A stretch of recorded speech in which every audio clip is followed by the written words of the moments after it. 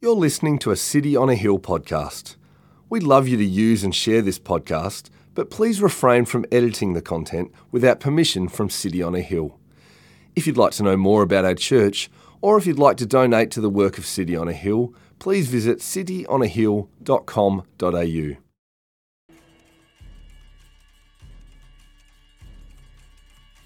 When the people saw that Moses delayed to come down from the mountain, the people gathered themselves together to Aaron and said to him, "Up, make us gods who shall go before us.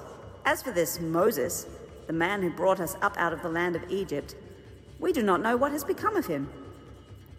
So Aaron said to them, "Take off the rings of gold that are in the ears of your wives, your sons, and your daughters, and bring them to me."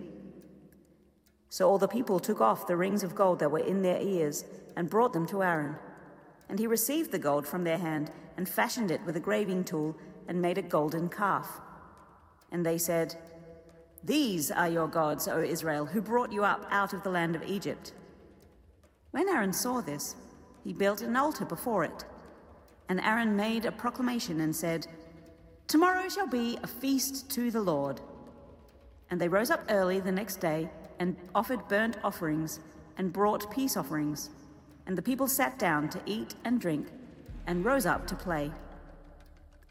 And the Lord said to Moses, "Go down, for your people, whom you brought up out of the land of Egypt, have corrupted themselves.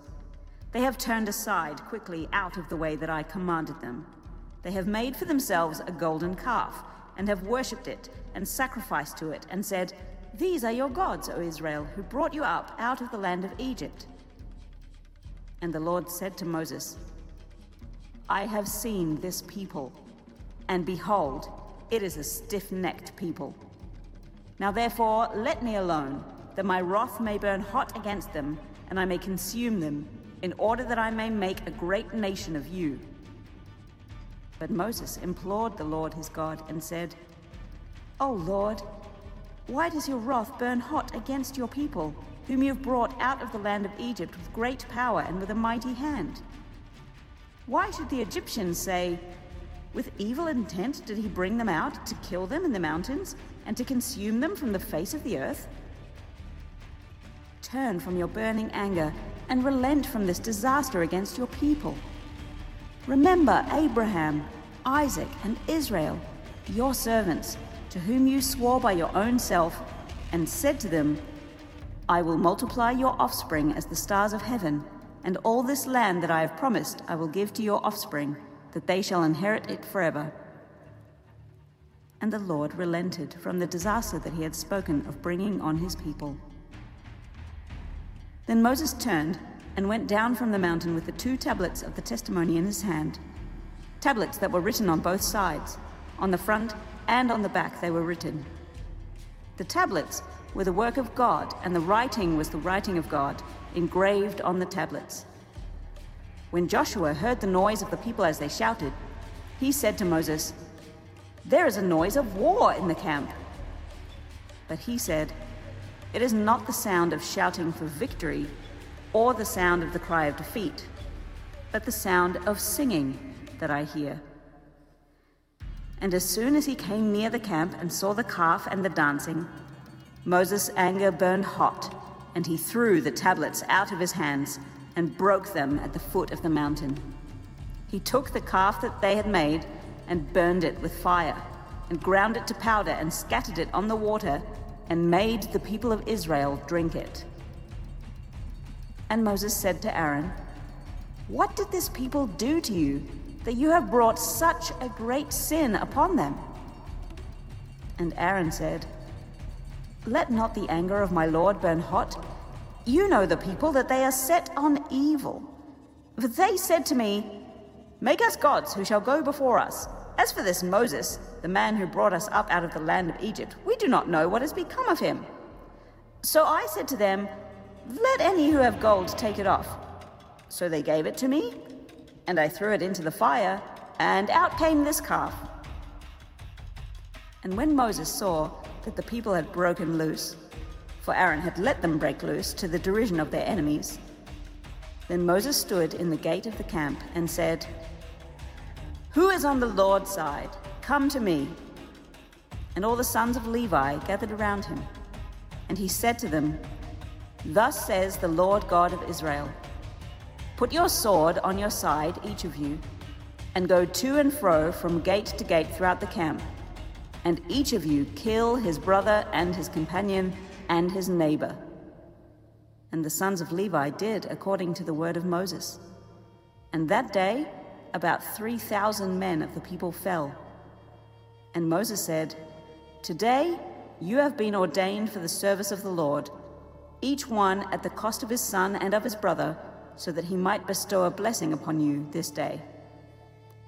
The next day Moses said to the people, "You have sinned a great sin.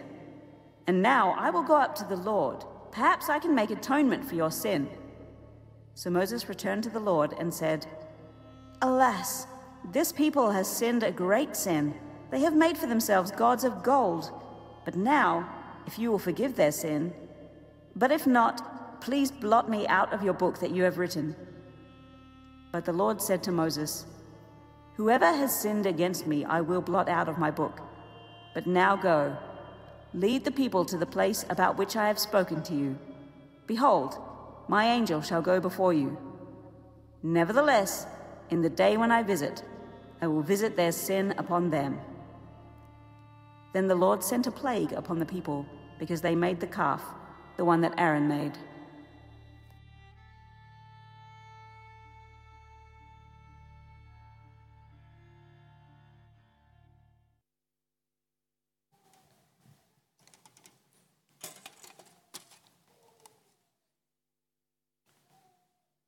Now, is there a trick to this? If someone knows? Yeah, good. Just very tentative about these things. Friends, I can't tell you how good it is to be with you today. I remember when the first City on a Hill was planted, I was consulted about that one. And to see them multiply is great, and to see them go interstate is great, but to see you is terrific. So it's great to be here. I've known Andrew for quite some years now, and it's good to be here. Thank you for the invitation. Let's pray. Almighty God and loving Father, may the words I speak now be your words. May you graft them into our hearts and work in us so as to bring forth in us the fruit of good works. We pray this for the honour and praise of your name through Jesus Christ our Lord. Amen. Our friends, I want to begin today's talk by letting you into a secret. You see, these chapters of the Bible that we're looking at today and next week are very special to me. These passages are high on the list of passages from the Bible that have shaped my life in a very personal way. These passages we're going to look at have been incredibly formative in my understanding of who God is and what God is like. They have shaped my understanding of how God relates to us, his people, and how we relate to him. And so my hope is that as we look at these chapters, then they will similarly transform your understanding of God. I'm hoping that your love for him and his son will deepen. And with that said, let's get underway. And I want to do this by introducing you to, this is an unusual introduction for me, but I'm going to do it. I'm going to introduce you to a philosophical term. The philosophical term is theism. In the world of Christian philosophy and theology, the term theism is used in a couple of ways. It's used to refer to belief in God. You are a theist if you believe in God. Second is used to describe a systematic and philosophical system that is sort of an interlinking between Christian theology and Greek philosophy. In other words, it's the term you use for a particular set of beliefs and ideas formed by the marriage of Jewish and Christian thought. A well-known English scholar, Jim Packer, who you may have heard of, defines theism using 10 characteristic beliefs. Here they are. A theist believes that God is personal and triune. God is self-existent and self-sufficient. God is simple, perfect, and unchangeable. God is infinite, incorporeal, measureless, omniscient, and eternal. If you don't understand some of those terms, it doesn't matter. You can hear a philosopher and theologian speaking, can't you? In other words, he's not bound by the limitations of time and space that apply to us. He's always present everywhere. He knows all the time. But there's more to theism than that. Theism also says that God is purposeful and omnipotent. That is, he's in control of all things. That is, he has a plan for the history of the universe he made, and he carries it out by managing, controlling, and governing everything. In other words, he's distinct from his world. He does not need the world. He's above the grasp of being known thoroughly. You cannot know all that there is to know about him. He sustains the world, shapes the world, steers the world in a way that accomplishes what he wants. God is, now here's a technical term, impassible, which means no one can inflict suffering, pain, or any sort of distress on him. God is love. God has a love for his creation, for the world, for all humans, for all creatures. Next, God's ways with humankind, as set forth in the scriptures, show him to be both awesome and adorable. Why? Because he's truthful, faithful, gracious, merciful, just, patient, constant, wise, just, good, and generous. Next, theism says God uses the gift of human language to tell us things directly through the word of his spokespeople, prophets and apostles and preachers and the Lord Jesus in particular. Now, lots of songs celebrate this. Here is a famous one by Faber. It goes like this. See if you can understand it. My God, how wonderful you are. Your majesty, how bright. How beautiful is your mercy seat. Your majesty, how bright. How wonderful, how beautiful the sight of you must be. Your endless wisdom, boundless power, and awful purity. And so he goes on. Then he reaches a crescendo with these words, and some of you may even know these words, especially some of the older ones among you. No earthly father loves like thee, no mother ever so mild. Bears and forbears as thou hast done with me, thy sinful child. Now, many people think, you might have wondered why I start this way. I start this way for a reason, and you'll see as we go on. Many of you think there's one particular verse in Scripture that might affirm the key elements of theism. It is a verse you'll probably spend a bit of time on already in one of the sermons in Exodus. Do you remember what that verse is and what that statement is? It's in Exodus 3, verse 14. It is when God meets Moses at the burning bush. Do you remember that occasion? Do you remember what God says to Moses? He tells Moses his name.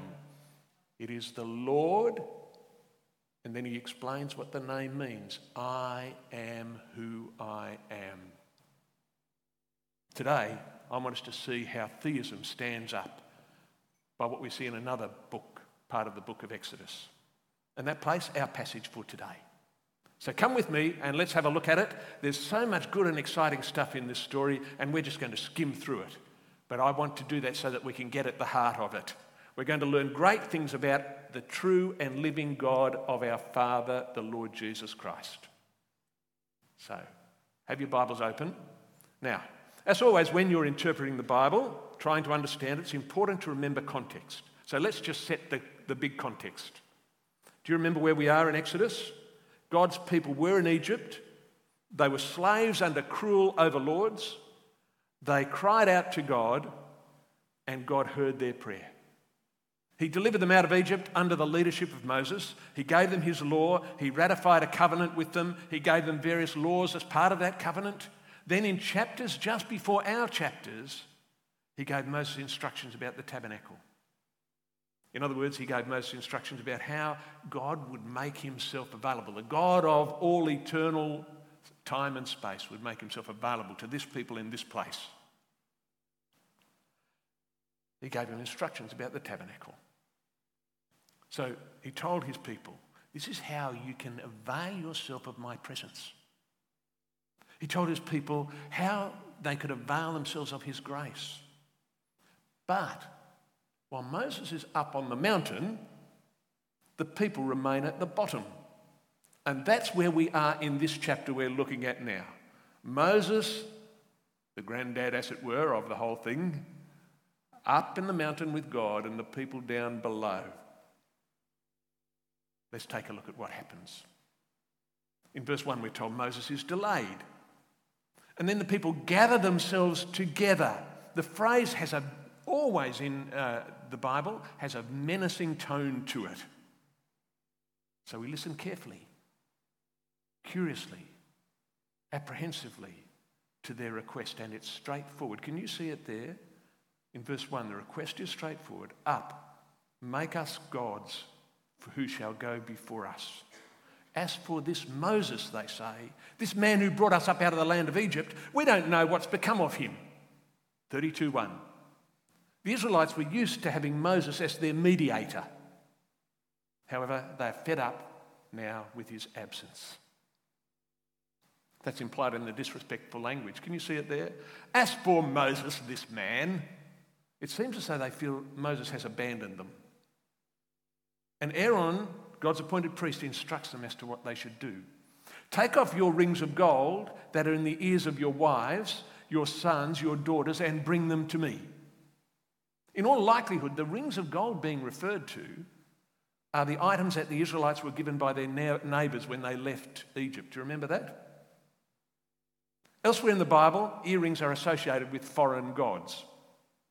In other words, it's possible that the earrings are not just pieces of jewellery, but items associated with the worship of gods other than the Lord. In any case, they take the rings and they bring them to Aaron. And he shapes them into some sort of image in verse 4. An image that apparently looks like a young ox or bull. Throughout the ancient Near East, the bull was a symbol of lordship, leadership, strength, vital energy and fertility. But the bull was also deified and worshipped. At times it actually served as a sort of pedestal on which the god stood. Right, so you formed this calf, as it were, this bull, and you said, oh, the God, our God, stands upon that. That's probably, I think, what's going on here. Aaron has fashioned a bull and a pedestal upon it, which the invisible God of Israel is imagined as standing on. In other words, they are still worshipping, I think, Yahweh, the Lord, but they want a visible symbol of him. And when the image is finished, the leaders of this plan announce to all the people this thing. They say, these are your gods, O Israel, who brought you up out of the land of Egypt. Now, we're not sure why the plural gods is used, but the calf represented the gods or their God, and I want you to hear this. Soak it in. We don't quite understand this, but this is shocking in the extreme. They are turning against everything that has happened to them. They are taking the words of the God who said, I am the Lord your God who brought you out of the land of Egypt. They are ascribing them to this newly fashioned God, imagined sitting on top of this calf, that they've made out of their own imagination. This is false worship. But that's not all. They also turn some sacred institutions upon their head. The Passover meal, do you remember it? It was a sacred remembrance of God's rescue of them from Egypt. It was followed by a meal on the mountain in the presence of God. Now, what they do to it is they turn it into a wild party of excessive eating, drinking and playing. Look at the last part of verse 6. They sat down to eat and rose to play. That has connotations of orgiastic and sexual activity. Can you see what's happening? This is awful. Aaron disappears from the scene and the rabble then takes over. That brings us to verse 7. We flip back to the top of the mountain and the Lord says to Moses these words.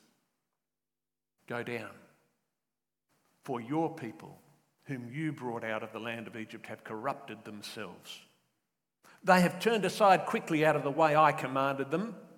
They have made for themselves a golden calf and have worshipped it and sacrificed to it and said, these are your gods, O Israel, who brought you out of the land of Egypt. Now, I wonder if you can hear what's going on here. Throughout Exodus, God has referred to the Israelites as my people. Did you notice the tone of phrase here? The rescue is one he has done, but the language of my people is now gone. They are your people. Look at it, verse 9. The Lord says, I have seen this people, and behold, it is a stiff-necked people. In verse 1, the people of Israel referred disrespectfully to God as this Moses. Now God uses this language, the same language, to refer to his people. Do you hear what he calls them? They are this people. And this people is what? Stiff-necked, which is frequent Old Testament image of willful obstinacy. Then in verse 10, God draws his statement to a conclusion. Look at it there, verse 10. Now therefore let me alone, that my wrath may burn against them and that I might consume them in order that I might make a great nation out of you. The Israelites had sought to turn around what God had done for them. The Lord seeks to turn back the clock. Everything he had done for them was because of his love for them and because he remembered his covenant that he'd made through their forefathers. Do you remember Genesis 12? God promised to make Abraham's children a great nation. Do you remember that? In Exodus, he had fulfilled it by multiplying them in number and by rescuing them from the world power of the day. But now, in frustration, he seeks to turn aside and to make Moses a great nation. In effect, he's seeking to turn back the promises to Abraham. Can you hear this? This is incredible stuff when you read it and understand it. And Abraham and his descendants, and to make Moses a great nation instead. God is expressing extreme frustration and his desire to start again. And at this point, Moses steps in. Throughout the book, he's been a somewhat reluctant mediator between God and Israel. He's often been a bit self-centered, I think, in his approach. But now he turns willingly to the task, and he puts the destiny of Israel at the forefront. He demonstrates that in the process of the rescue from Egypt of these people, they have in some sense become his people. And so he pleads for the people with God. He implores God not to follow through with what he's expressed. Look at it. Have a look at the words again, verse 11. Oh Lord, why does your wrath burn hot against this people, your people whom you have brought? Do you notice he's saying your people? Out of the land of Egypt with great power and a mighty hand. Why should the Egyptians say, with evil intent did he bring them out to kill them in the mountains and consume them from the face of the earth? Turn again from your burning anger and relent from this disaster against your people. Remember Abraham, now can you hear it? Remember Abraham, Isaac and Israel, your servants, to whom you swore by your own self and said to them, I will multiply your offspring as the stars of heaven, and all this land that I've promised I'll give to your offspring, and they shall inherit it forever. Can you hear what he's doing? He's saying, you made promises. These are them. These are the fruit of those promises. It's an amazing speech. First, he's not letting God get away with distancing himself from his people. The Israelites are not the people of Moses. No, they are your people whom you brought up out of Egypt. What's more, the events of the Exodus were designed to bring glory to God among the nations. That glory will be under a huge cloud if the Israelites are destroyed. And most of all, Moses will not allow God to not be God. After all, what had God been about in the Exodus? Keeping his word, keeping his promises to Abraham and the other patriarchs. And what Moses is saying is, if you ditch this at this point, you will not be keeping your promises to Abraham, Isaac and Israel, to whom you swore an oath. Implied in all of this language, this is remarkable stuff, isn't it, when you read it? Behind all of this language, there is a challenge to God to be who Moses knows he is. He's not to be like an impotent calf. He's to be the God of all the earth. And then comes the central request to God, the request to do what only a true God can do. Moses challenges God to turn from his fierce anger and to act according to grace and mercy, which is his nature. He urges him to relent Do you know what relent means? Change mind. Turn around from going one way to another way. And look at God's response, verse 14. And the Lord did what? He relented from sending disaster, the disaster that he'd spoken of bringing. Sisters and brothers in Christ, we must not tone down these verses here. In verse 10, God is not pretending he will destroy the nation. He's not playing. He does intend to judge. And so we must not tone down also verse 14. To relent means exactly what it says, to change your mind, to turn back from going one direction to going the other direction. Moses has presented his argument to God, he's pleaded with God, and he has been able to get God to alter his plans. He's convinced God to change his mind. Now he will not destroy his people, who he had every right to destroy because of their sinfulness. The rest of the chapter is straightforward. We'll skim through it. He returns to the camp. Moses returns to the camp, verse 15, sees what God had seen, verses 16 to 18, and like God, he's enraged. In verse 19, he deliberately breaks the stone tablets that represent the contract made. That is the agreement, the relationship, if you like, the covenant relationship between God and his people. Because they had broken it, he expresses it physically. It's a demonstration. Symbolically, he indicates that covenant relationship between God and Israel had been broken by Israel. And God is well within his rights to walk away. Moses quizzes Aaron, verse 21. He receives an unsatisfactory and somewhat fudged report from Aaron about what has gone on. Finally, order is restored through devout Levites taking a drastic action of executing judgment in verse 28. 3,000 men are killed in that day. And then in verse 30 to 35, Moses intercedes again for the people of God. Conscious of the enormity of their sin, he seeks to make atonement, verse 31. And his request is refused. God declares that each individual will bear the punishment of his or her own sin. But then, as if to underscore the point that Moses had gained in pleading with God, the Lord says this, "But now go. Lead the people to the place about which I have spoken to you. Behold, my angel will go before you. Nevertheless, on the day when I visit, I will visit their sin on them." Then in chapter 33, verses 1 to 7, the Lord tells Moses that he'll not go up to the land of promise with them. That the risk is that if he did, he would consume them on the way. Now, what I've done for you today, for us today, is to tell you part one of a two-part story. Let me tell you, it is dark, isn't it? It's a hard, tough story. Next week, come back, because I will tell you the most glorious story. The next chapter is absolutely brilliant because it shows us something about God that, for me, undergirds everything that God does afterwards. But for the rest of the talk today, I just want to reflect on what we've learned here and its implications.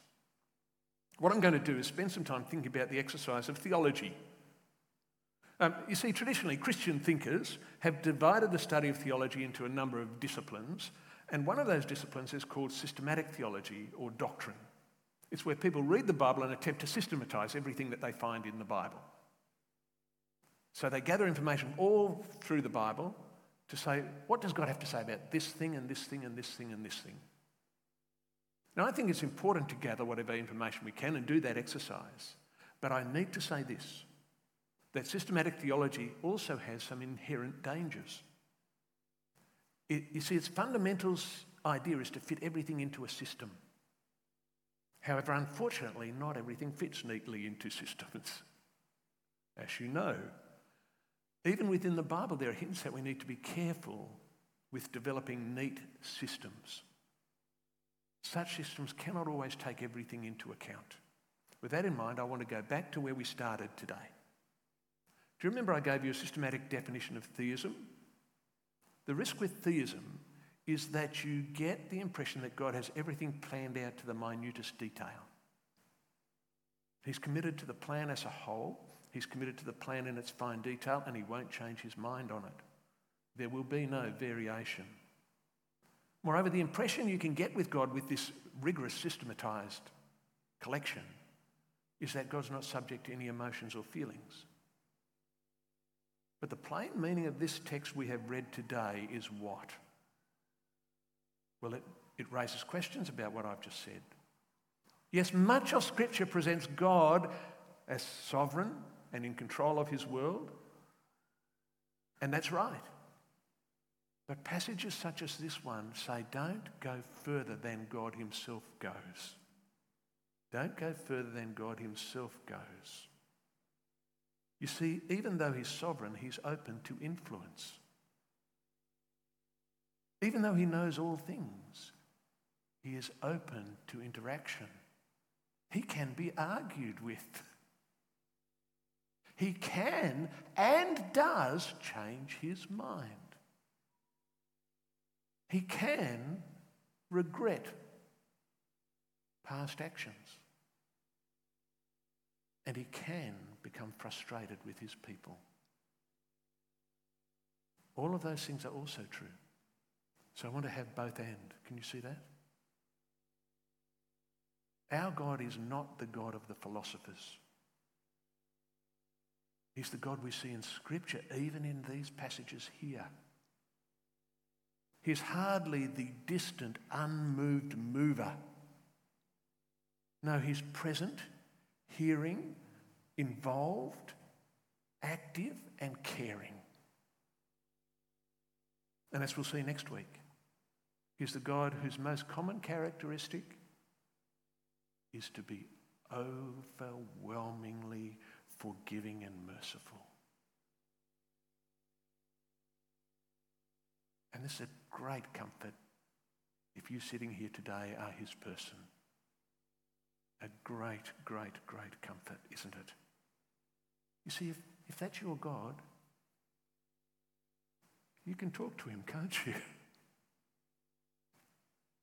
You can confide in him. You can cast all your cares upon him, for he cares for you. This is a God to whom you can run to. This is a God to know and love. And that's my first point. And in this coming week, I want you to take your concerns to him. Be bold with him. Talk to him. Plead with him. Glory in him and praise him. Our God is unlike any of the other so-called gods of this world. Second point I want to make has to do with the effect that Moses has on God. You see, as I read through Scripture, through the Old Testament in particular, I notice that the people of God often think that God will leave them. They know they've deserved judgment, but they receive mercy and surprising love. And we know it too. You see, I think there's an Israelite disposition in all of us. A tendency to forget God is a God of great mercy. A disposition to turn God's grace on its head. A temperament of sinfulness and rebellion. But we know that God commits himself to be faithful to us even when we are faithless. Though we are faithless, he remains faithful because he cannot deny himself, as Scripture says. We know God commits himself to be faithful to us even though we are faithless. We know that in Jesus Christ, God comes and says to us, I will never leave you or forsake you. So in this coming week, do you know what I want you to do? I want you to thank God for Jesus. Thank God that he is yes and amen to all his promises. To all the promises of God. And that brings me to my last point for today. Do you remember that last section of the chapter when Moses attempted to make atonement for the people? He asked if he might be blotted out of God's book for the sake of the people. Remember that section? As it happened, God did not allow the exchange. But the attempt was a right attempt. It was a right thing to do. He had it right. Sin was sin. Sin deserves punishment. But perhaps sin might be able to be atoned for by someone not involved in the sin. You can see where we're going. He had it right, didn't he? Moses had it right. He knew what God had to be like. Someone who was without sin, not with the crowd, could perhaps take the punishment that was deserved by the sinner. Moses had a very good idea. And he gives us a very precious insight. And his inclination proved to be entirely correct. It was endorsed by God much later in history, as you know. And if you're Christian here today, you know that in Jesus Christ, God allowed one man to take the sin of all sinful people who come and grasp it. What Moses was not able to do in this passage here, the perfect, sinless man, Jesus Christ, was able to do. And that means, friends, we don't have to face the punishment ourselves. If we believe in him and what he did, we can be forgiven. That's the first part of our story. You can see there's great things to learn. You might read this passage and think, well, what's there? What's going on? But there are enormously good and great things to learn. So make sure you're here, though, for next week's instalment. You see, we've only scratched the surface this week. And if you think it's been interesting and grand here, wait for next week. Read ahead, see if you can spot it. Next week we get to the core of the matter. Next week I'm going to take you, as I said, to one of my favourite passages in Scripture and my favourite verses. Why don't you read ahead, see if you can spot them. Oh, and a final reminder, in this coming week, learn from Moses. Approach God boldly in prayer this week. Take all your concerns to him. Be bold with him. Talk with him. Plead with him. Glory in him. Thank him and praise him. For our God is greater than any other so-called God. Let's pray. Oh, Father, we thank you that you are the one true God. And we thank you that we can worship you here today and serve you during the week and know that you are this God. Please help us to do that, we pray, in Jesus' name. Amen. Thank you for listening to our podcast. If you'd like to know more about our church, or if you'd like to donate to the work of City on a Hill, please visit cityonahill.com.au.